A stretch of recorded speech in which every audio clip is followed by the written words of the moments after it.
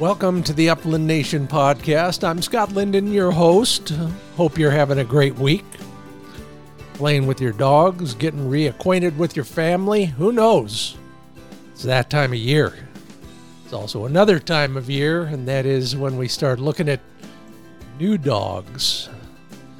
We'll cover that.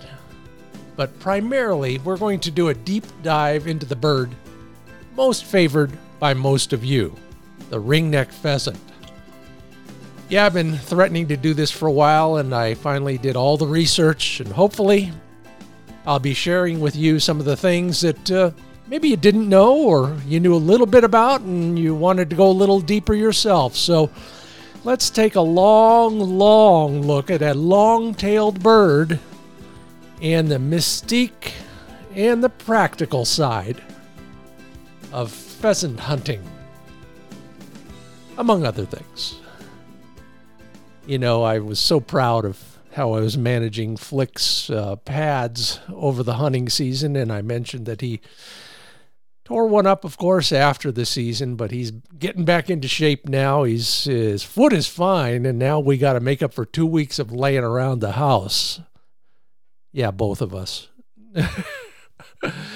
On top of that, though, lots of talk, and one of the reasons I picked both of the topics for today, first off, went to one of our NAVDA chapter fun shoots at the Redmond Rod and Gun Club here in Oregon. Saw some old friends, made some new friends, and on top of everything else, did a lot of polishing on that promise I made to you to shoot 100 rounds a week starting Memorial Day weekend and then working through the entire summer. And that new instinctive style of shooting, which is old as well to me, and old in general, heck. Doing well, thank you. How about yourself? How was your weekend? All your conversations at the fun shoot, everybody there had lots to say, including a lot to say about buying new puppies. Heard at least 3 stories, met a couple young dogs, and so perfect and appropriate for our Monday morning confession. Yeah, a while back I asked if you are shopping for a puppy, you haven't gotten permission yet, but you still want one. Lots of comments there. Brett Cochran says 6 weeks until we pick ours up. The key was telling the kids we were getting a puppy before asking permission. Probably of she who must be obeyed. He says the wheedling of 5 kids can be extremely persuasive. Brian Sales says, new Brittany coming in a couple months, and it was her idea. I got her convinced I'm not thrilled about it. Shh. Yeah, reverse psychology. And Nick Spurlock, we're going to be related. Nick is picking one up from Three Devils Kennels. I'll have 2 under a year. The wife will have so much fun when I'm at work. Okay, yeah, keep telling yourself that, Nick. Maybe it will be true. Okay, Jack Gable, I appreciate your warning. It's clear to your readers that you're not selling any puppies, but Facebook's algorithms paint by numbers. They can't discern. Take care in headlining your articles. This one could get the page dumped and land you a big headache. Getting it up again. Yeah, I never thought about that. I did learn that the hard way over the weekend, looking to trade some ammo, 12 gauge for 20 gauge, and boom, got kicked back before I even finished. All right, so they are watching. Big Brother is out there, and they are watching. George Cummins says, yeah, his wife, she wants one of her own. Another great ghost for y'all over there, and good luck. I hope you pull it off. To all of you, no matter what you're looking for or why, should be a lot of fun. Puppy season is upon us, and man, oh man, I wish we might be getting one, but it won't be that kind. Anyway, I'll make do. I don't mind another corgi around the house either. All right, so we're just about ready to start, but let me remind you that the Upland Nation podcast is brought to you in part by Sage and Breaker Gun Care products crafted at the highest caliber. Always free shipping. There's that new modifiable bore cleaning kit faster, easier, more versatile way to take care of your guns. Learn more at sageandbraker.com.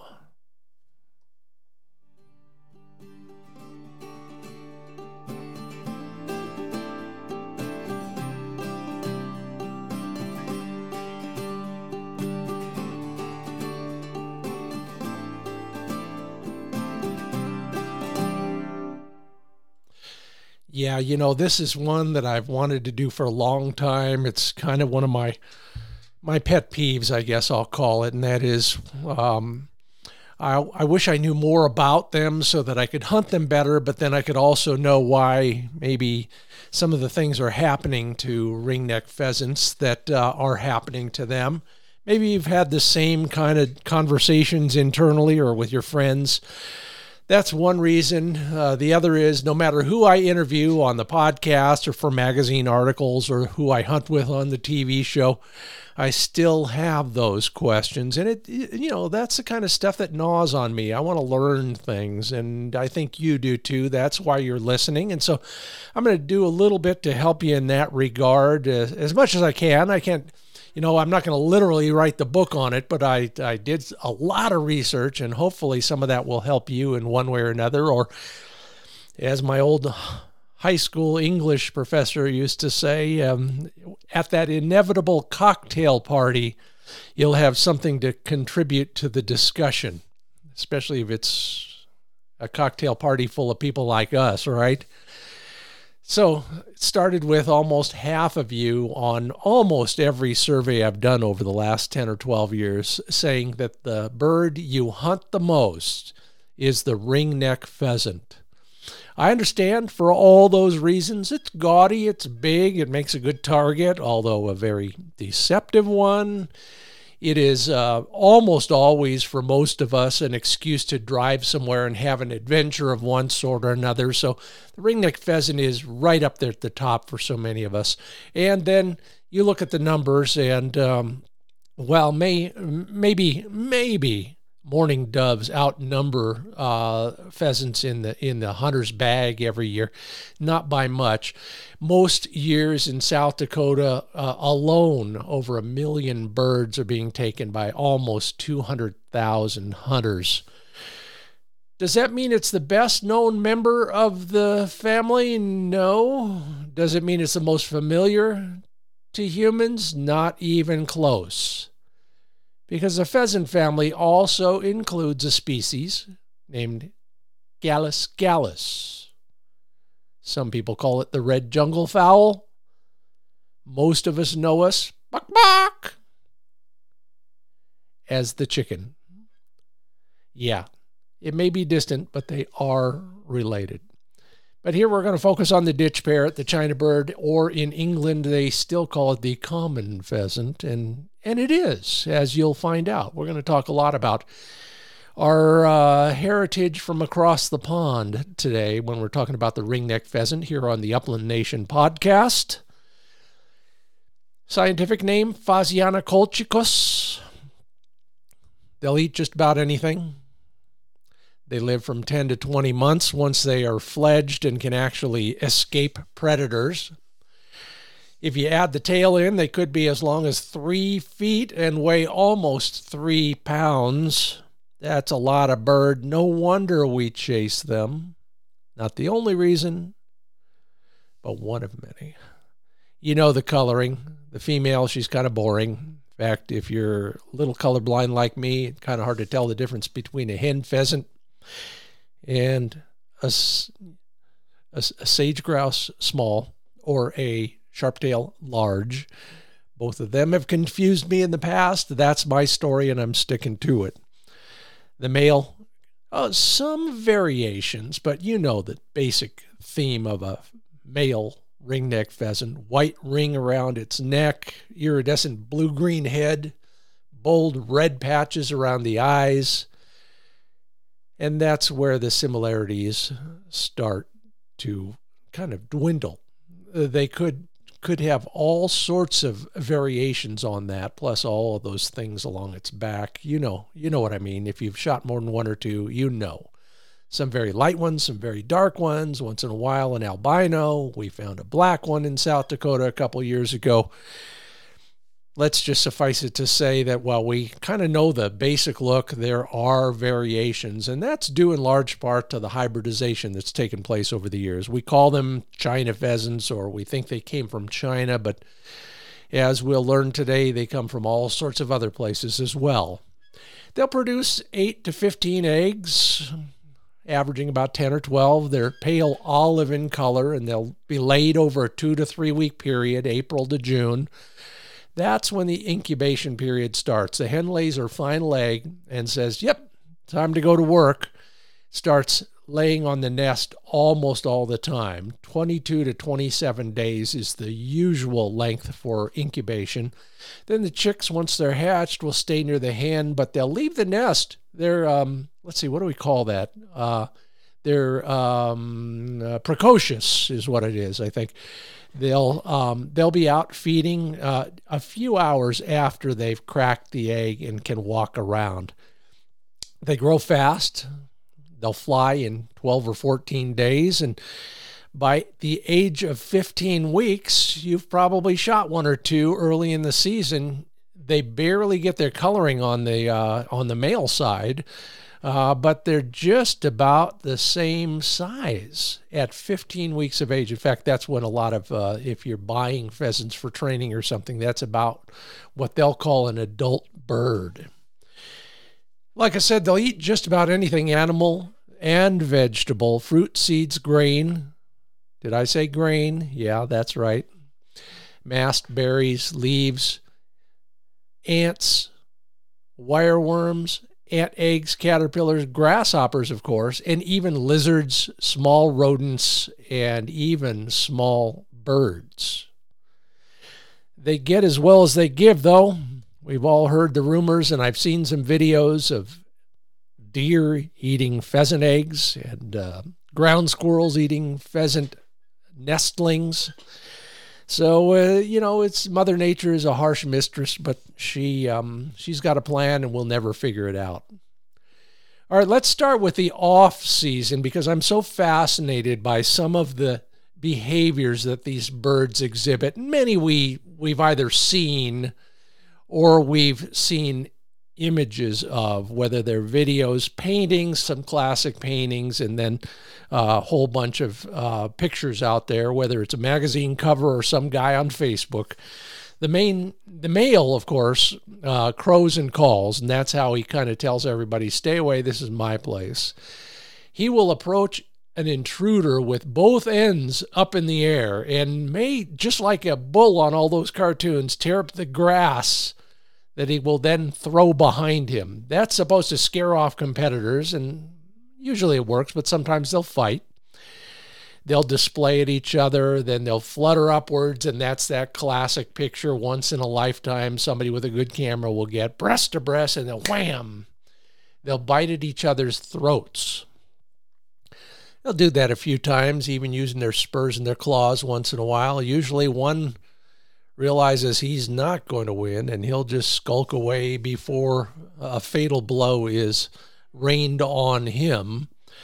The females, of course, are watching this whole spectacle from a distance, assembling in breeding groups focused on one male and that territory. Yeah, he'll have a dozen, maybe sometimes up to 20 different girlfriends. That's why it's so hard to shoot out, if you will, a pheasant population. Here's one. This one I didn't know, and I bet you didn't either. Male birds will do what the biologists call tidbitting. They'll pose with their head low while calling to the female, and a morsel of food he's put on the ground right in front of them. Eventually, she'll be tempted to come up and get that grasshopper or that grain bit or whatever it is, and poof, that's kind of like a first date for ringneck pheasants, at least. Yeah, even in that world, you got to buy her dinner first.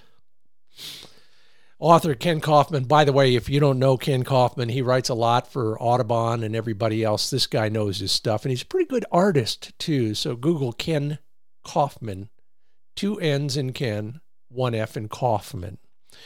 He says the native range of the ringneck stretches from the temperate regions of Asia, Black Sea and the Caspian Sea over there in virtually in the Middle East, and then in Korea and of course the coast of China, and then there are some native birds in Japan that are probably really closely related. And I knew some of that, and maybe you did too, especially if you follow the Wing Shooting USA Facebook page. We have a lot of friends from Korea and Japan who are hunting pheasants frequently. Yeah, there's big gun dog communities in both those countries, and I can't wait to learn more about that. But at this point, I know that there are birds there, and they're native birds. I'm sure they've done some things to stock them as well. But anyway, one of the ironies of, speaking of stocking, is that most ringneck research has been conducted in places where the bird was stocked. All over Europe, all over North America, even Australia and New Zealand. So we know a lot about how the bird lives when you drop it into someplace foreign, but there's not a lot of research going on in the hotbeds of ringneck pheasant nativedom. And which brings me to an interesting sidebar, and we can debate this all day, but pheasants, chukars, to a great degree, even California quail and Hungarian partridge, and maybe more that I can't think of right off. The argument always goes back to, hey, we need more habitat. That's why populations aren't growing, or that's why populations are shrinking. But all those birds have flourished in the past, and some are still flourishing now, and they were introduced. And that is contrary to a lot of biologists and a lot of conservation groups' philosophies. Now, I understand we need to balance everything, but it's a point to ponder, that's for sure. You're listening to the Upland Nation podcast. I'm Scott Linden, your host. We're talking all things pheasants. We've gotten from where they were to what they are. Phasianus colchicus, as I said, a member of the Phasianidae family, the pheasant family. Of course, in Latin, Phasianus means pheasant. Colchicus, though, is the land that is now called Georgia in, I'll call it Eastern Europe or Central Asia, right in there on the Black Sea. That's where pheasants first became known to Europeans.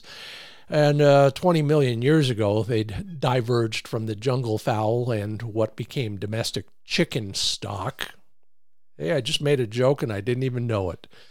In the U.S., of course, we know them as ringnecks. We know them as ditch parrots or China birds, or you probably have your own dirty name for them after they've foiled you once again with a shotgun. But in China, where it all started, they're known as mountain chickens. In 2005, biologists determined that the pheasant family has the smallest known genome of all living amniotes, all sorts of, people with genes. It's fascinating to me that the bird we pursue the most, and that is, quite common in so much of the world, has such a narrow, well, let me call it a shallow gene pool. That's one way to put it. And some of those genes came over to the United States as early as 1733, when the governor of New York imported a few from England, of all places. They didn't last very long, and subsequent attempts by George Washington, that George Washington, and Ben Franklin's son-in-law also failed, and for a century America remained pheasantless. Now today, count them up. If you do your research, dig in a little deeper, pheasants have been introduced into 40 states. Some it worked, some it didn't. South Dakota named the ringneck pheasant its state bird. And then, of course, then came the t-shirt, South Dakota, where we eat our state bird. There were releases of wild pheasants from China in the late 1800s. We'll talk more about those in the United States soon, but the foundation of most of the wild bird populations in the U.S. primarily derived originally from English game farm importations. Yeah, English. But first, let's go there, across the pond, to jolly old England and its nearby neighbors. When did the history of the pheasant in Britain begin? Well, probably when Roman officers who bred them for the table brought them to France and then across the Channel. How they got there? Probably Greeks who brought them from Asia originally. By 1059 AD, the bird was kind of going wild out there. Again, an argument for more planting if you're of a like mind. And then that so-called Old English pheasant was introduced to cross with the Chinese ringneck, and all of those came together and created the already hybridized version that we look at today. Back in the day, pheasant hunting was basically a matter of going out and trying to find birds and throw a net over them. When firearms were finally common and shooting flying got more popular, then, fascinating fact just again, the battue became popular among the high-styled set.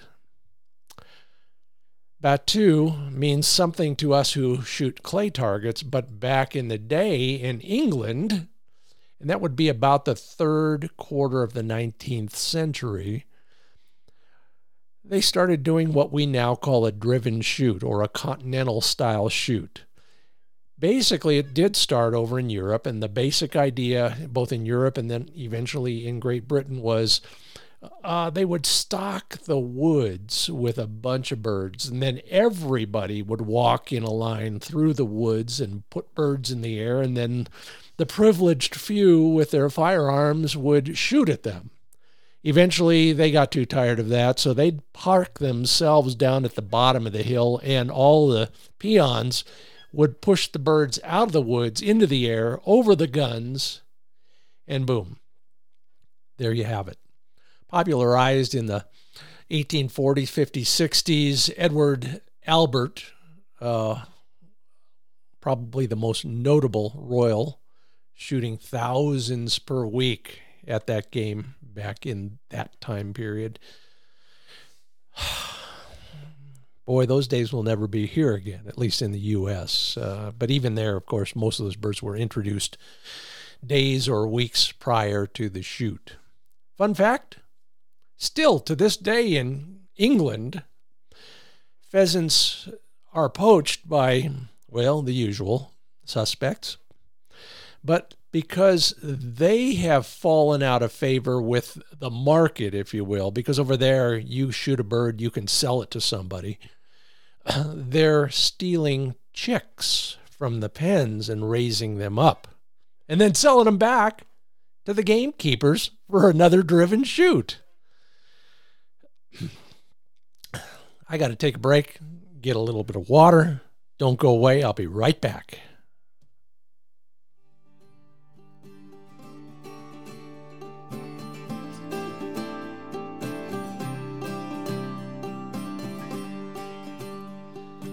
I'm Scott Linden. You're listening to the Upland Nation podcast, where we are learning everything we ever cared to know about the ringneck pheasant, Phasianus colchicus, and some relatives distant and close by, and also all the things that affect our culture today. You know, they say if you ignore history, you're bound to repeat it. One of the things I'm liking about what I'm doing in this area is learning all the things that did work, didn't work, or could help us, whether it's propagating more birds, habitat, or just becoming a better hunter. I'll remind you right now that the Upland Nation podcast is brought to you in part by Dr. Tim's Performance Dog Food. 30% off your first order. Just use the code UplandNation at drtims.com. have enjoyed learning a lot from Tim Hunt, veterinarian, sled dog racer, and the developer of those foods. Reminded once again that marine sources of protein also mean marine sources of fat, critical to your dog because that fat is 4 times more concentrated than the fat you get out of plants. Dr. Tim's salmon oil is sourced from the United States, Chile, and Norway. It's the good stuff. If you don't know where the fats in your dog food are coming from, maybe you ought to learn more at drtims.com. All right. Back in the USA, as the Chuck Berry song goes, Judge Owen Denny was the United States consul in China, in Tianjin, China, back in 1877. Spent a few years out there, was fascinated with the birds that he saw out there of all sorts.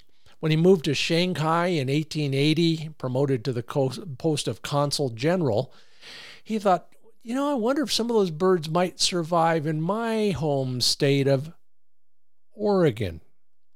And of course, we're grateful to him. I've walked to the ground where those birds were first brought. And he wrote to a friend and said, not only do they taste good, they'll furnish fine sport. So he went to Chinese farmers and asked them to net him a few dozen, and they did. He put them in a crate, put them on a boat, and 60 of those birds made the voyage across the Pacific to Port Townsend, Washington. Yeah, not what you thought, huh?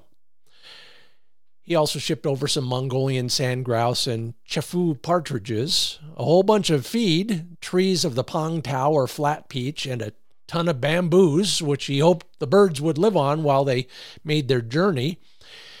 And most of them survived, landing in Port Townsend on March 13th, 1881. The other birds didn't quite fare as well. They're all gone and just distant memories in the world of bird stalking. But the ones that survived were toted here and there, all the way to Portland on trains and on wagons and then smaller boats. And most of them freaked out. And if you've ever hauled birds in a box, you know what happens to them. Well, it happened to most of those as well. But some survived and were released on Sauvies Island in the Columbia River near Portland. And then over the course of the next couple years, Judge Denny brought more birds over direct to Portland, and then his brother would pick them up and release them near the family's homestead in the Willamette Valley near Albany, Oregon. It was a resounding success. They flourished and, in fact, were soon spreading to surrounding counties. So the judge, good Owen Denny, used his political connections and finally banned hunting because, back in the day, you could hunt anything, anytime. Got that fixed for his beloved ringneck pheasants until 10 years later in 1892 when the first pheasant hunting season in Oregon took place, and guys like us killed 50,000 birds on opening day. Well, that didn't even put a dent in the population because within months, years, let's just call it years, pheasants had spread into Washington. They were going east. We had them right out here where I live right now and even further east, and they've worked their way further east since. But then they were also helped along. Ringnecks were introduced across the country from Washington and Oregon. I've mentioned some of the European sources. 19 states now have a pretty good population. Most of those you can hunt them at least part of the year, part of the time. South Dakota, of course, has millions. It's incredible how a stocked bird can adapt like that. Of course, things were a little different back then. We'll talk about that later. I feel honored to have been in Redfield, South Dakota, basically on the anniversary of the first pheasant hunt there, about 102, 103 years ago. Oh, by the way, they're doing just fine over there. Thank you very much. They're not only good to eat, of course, they're wary.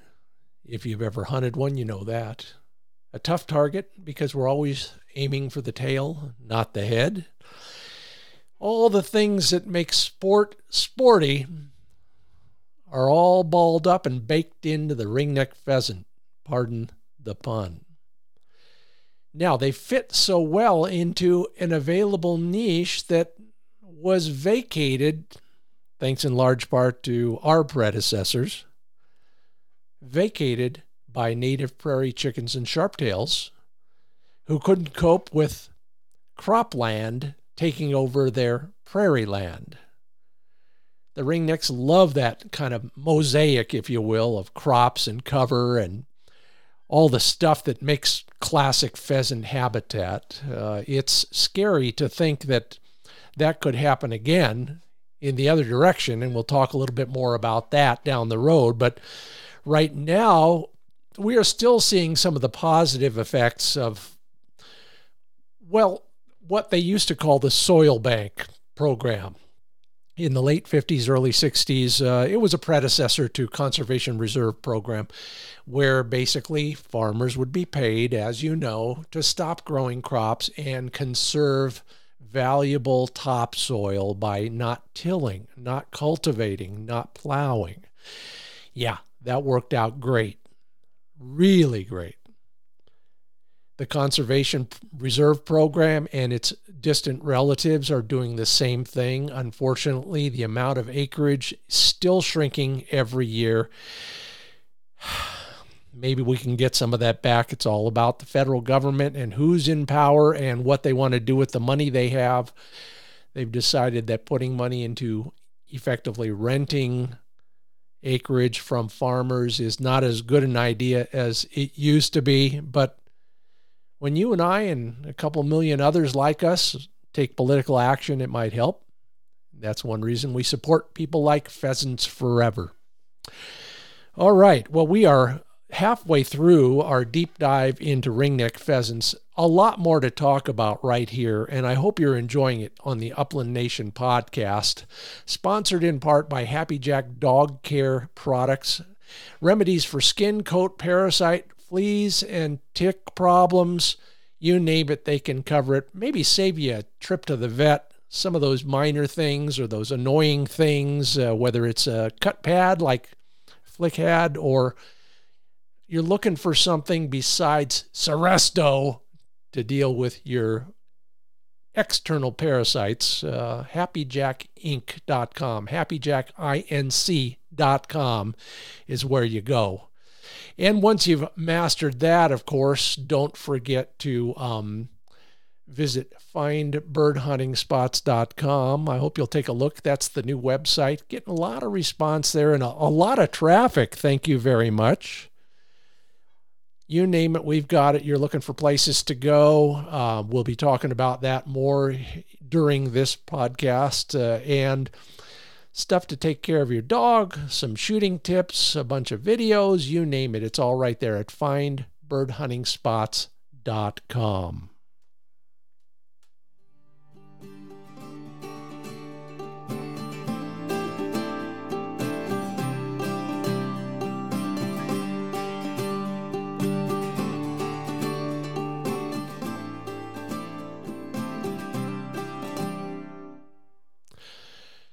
Fascinating bird, fascinating story. Why did it do so well when we introduced it? Well, fundamentally, 130, 40 years ago. It does no harm. It has its share of what I'll call enemies. But as I noted earlier, it really fills a niche that had been emptied by our own and related efforts to cultivate the ground, hunt really hard, and feed our family as we're crossing across the Midwest on the Oregon Trail, whatever. Now, compare that to, say, starlings, who deprive bluebirds and other cavity nesters of their homes, or pigeons, which are also an immigrant, of course, and, well, you know what kind of a nuisance they can be, even though we love them for their dog training value. Pheasants, to a great degree, have nowhere near the nefarious purpose that some of those other birds have. And that's probably true for the chukar and the Hungarian partridge, among others. So, a lot of times introducing a game bird to the right place at the right time seems to make a lot of sense, at least to some of us. Yeah.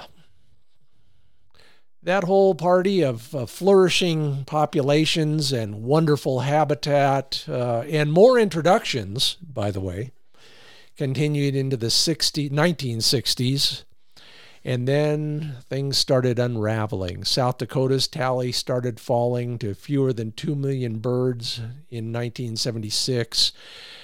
In Ohio, populations dropped to 4% of what they had been. North Dakota, same thing, dropped 85% in just a few years. You know the story there. I don't need to dwell on all the bad news, but the fact is that a lot of states in this country that may have been known in one way or another as a pheasant hotbed are no longer. God bless you if you're working on that, whether you're working for the government, for one of the conservation groups, or you're just working on your own out there. Keep up the good work. Every little bit helps. Some suggest the reason there aren't birds in some of those places is they were shot out. Now, let's just put that to bed once and for all. I mentioned earlier, a male ringneck pheasant will have 10 to 20 girlfriends every year. Okay, with 20 girls producing 12 to 15 eggs a year, and that's not counting re-nesting. Yeah, do the math. That's a lot of chicks on the ground, or at least the potential for them. Shooting a few males is not going to harm that part of the reproductive cycle. Okay, thank you. Bad weather? Yeah. In fact, we had some ugly weather towards the end of this past year's South Dakota season.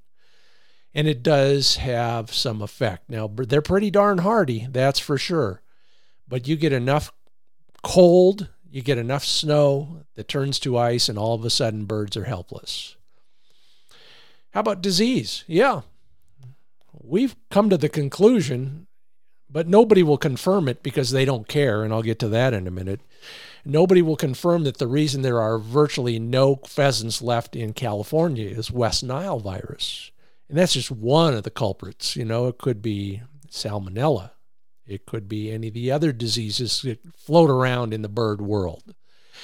Dwindling habitat in general? Sure. Predators? Yes. Whether they're egg robbers or, carnivores killing live birds, everything is going to have an effect. Some things more than others. Farming itself became the ringneck's worst enemy when it became economically feasible to use pesticides and fertilizers to maximize yield on marginal land. So those acres that were in the soil bank program, and even now in the CRP program, well, when corn gets to $8 a bushel, it's worth throwing some nitrogen on there and draining and tiling those pieces of the field, and people are doing it.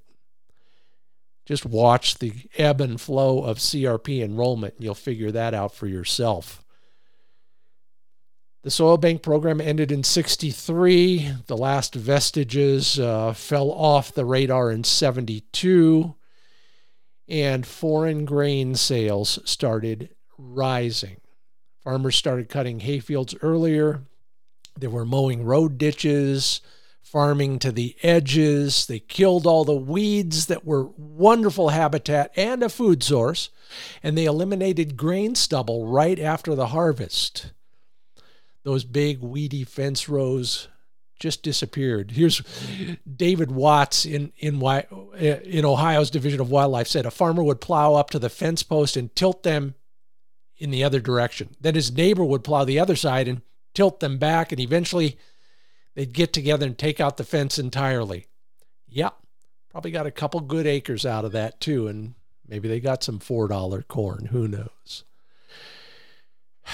So it's a lot of things, but quite often these days, farms are like deserts, at least for wildlife. There's nothing to support wildlife in a lot of those farms because that doesn't pay. But hope springs eternal.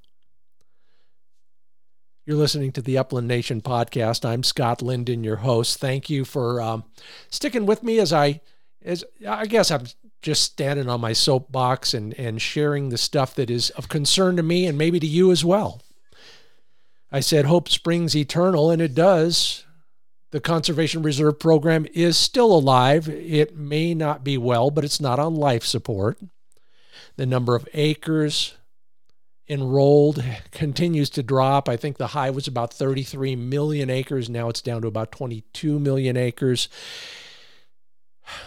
All about money and who's in charge of it in Washington, D.C. So if you want to effect change in that world, work with people who work with those people, like Pheasants Forever, the National Wildlife Federation, Safari Club International, the Audubons, and others. Yeah, by the way, keep up the good work, all you folks in those areas. Now, there is a dark side, and I alluded to it as well. Ringneck pheasants aren't just the heroes to all of us who have gun dogs and shotguns. They do have an effect on other wildlife, particularly other birds. Yes, like cowbirds, and I think mockingbirds too, for that matter, they will lay their eggs in other birds' nests. And because those chicks will hatch earlier than many of the other birds' chicks will hatch, the hen will then adopt the young pheasants and abandon the other eggs, which she probably thinks aren't going to hatch. That leads to some interesting situations, if you will, even some hybridization, although most of it's not going to work. It does mean all those other birds are being affected. Their populations are being affected as well.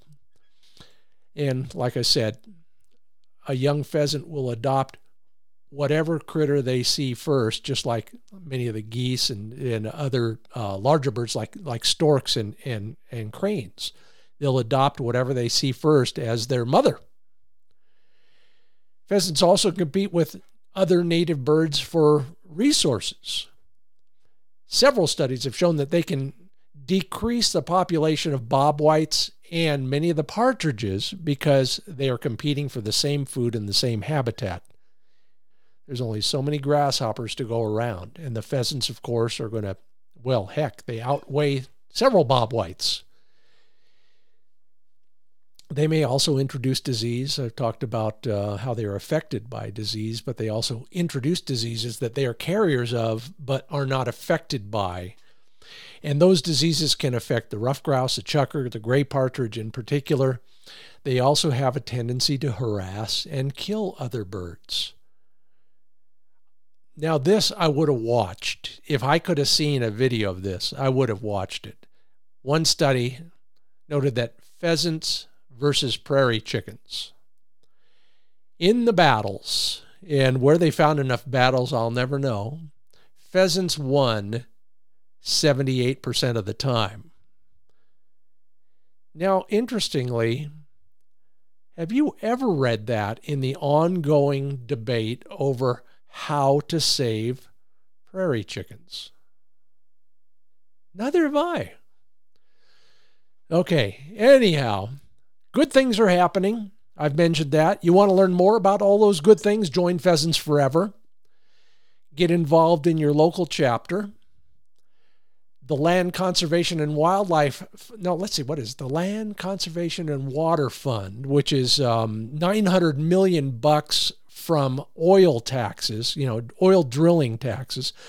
That's going to flow into more habitat as well. That happened, started finally seeing funding last year.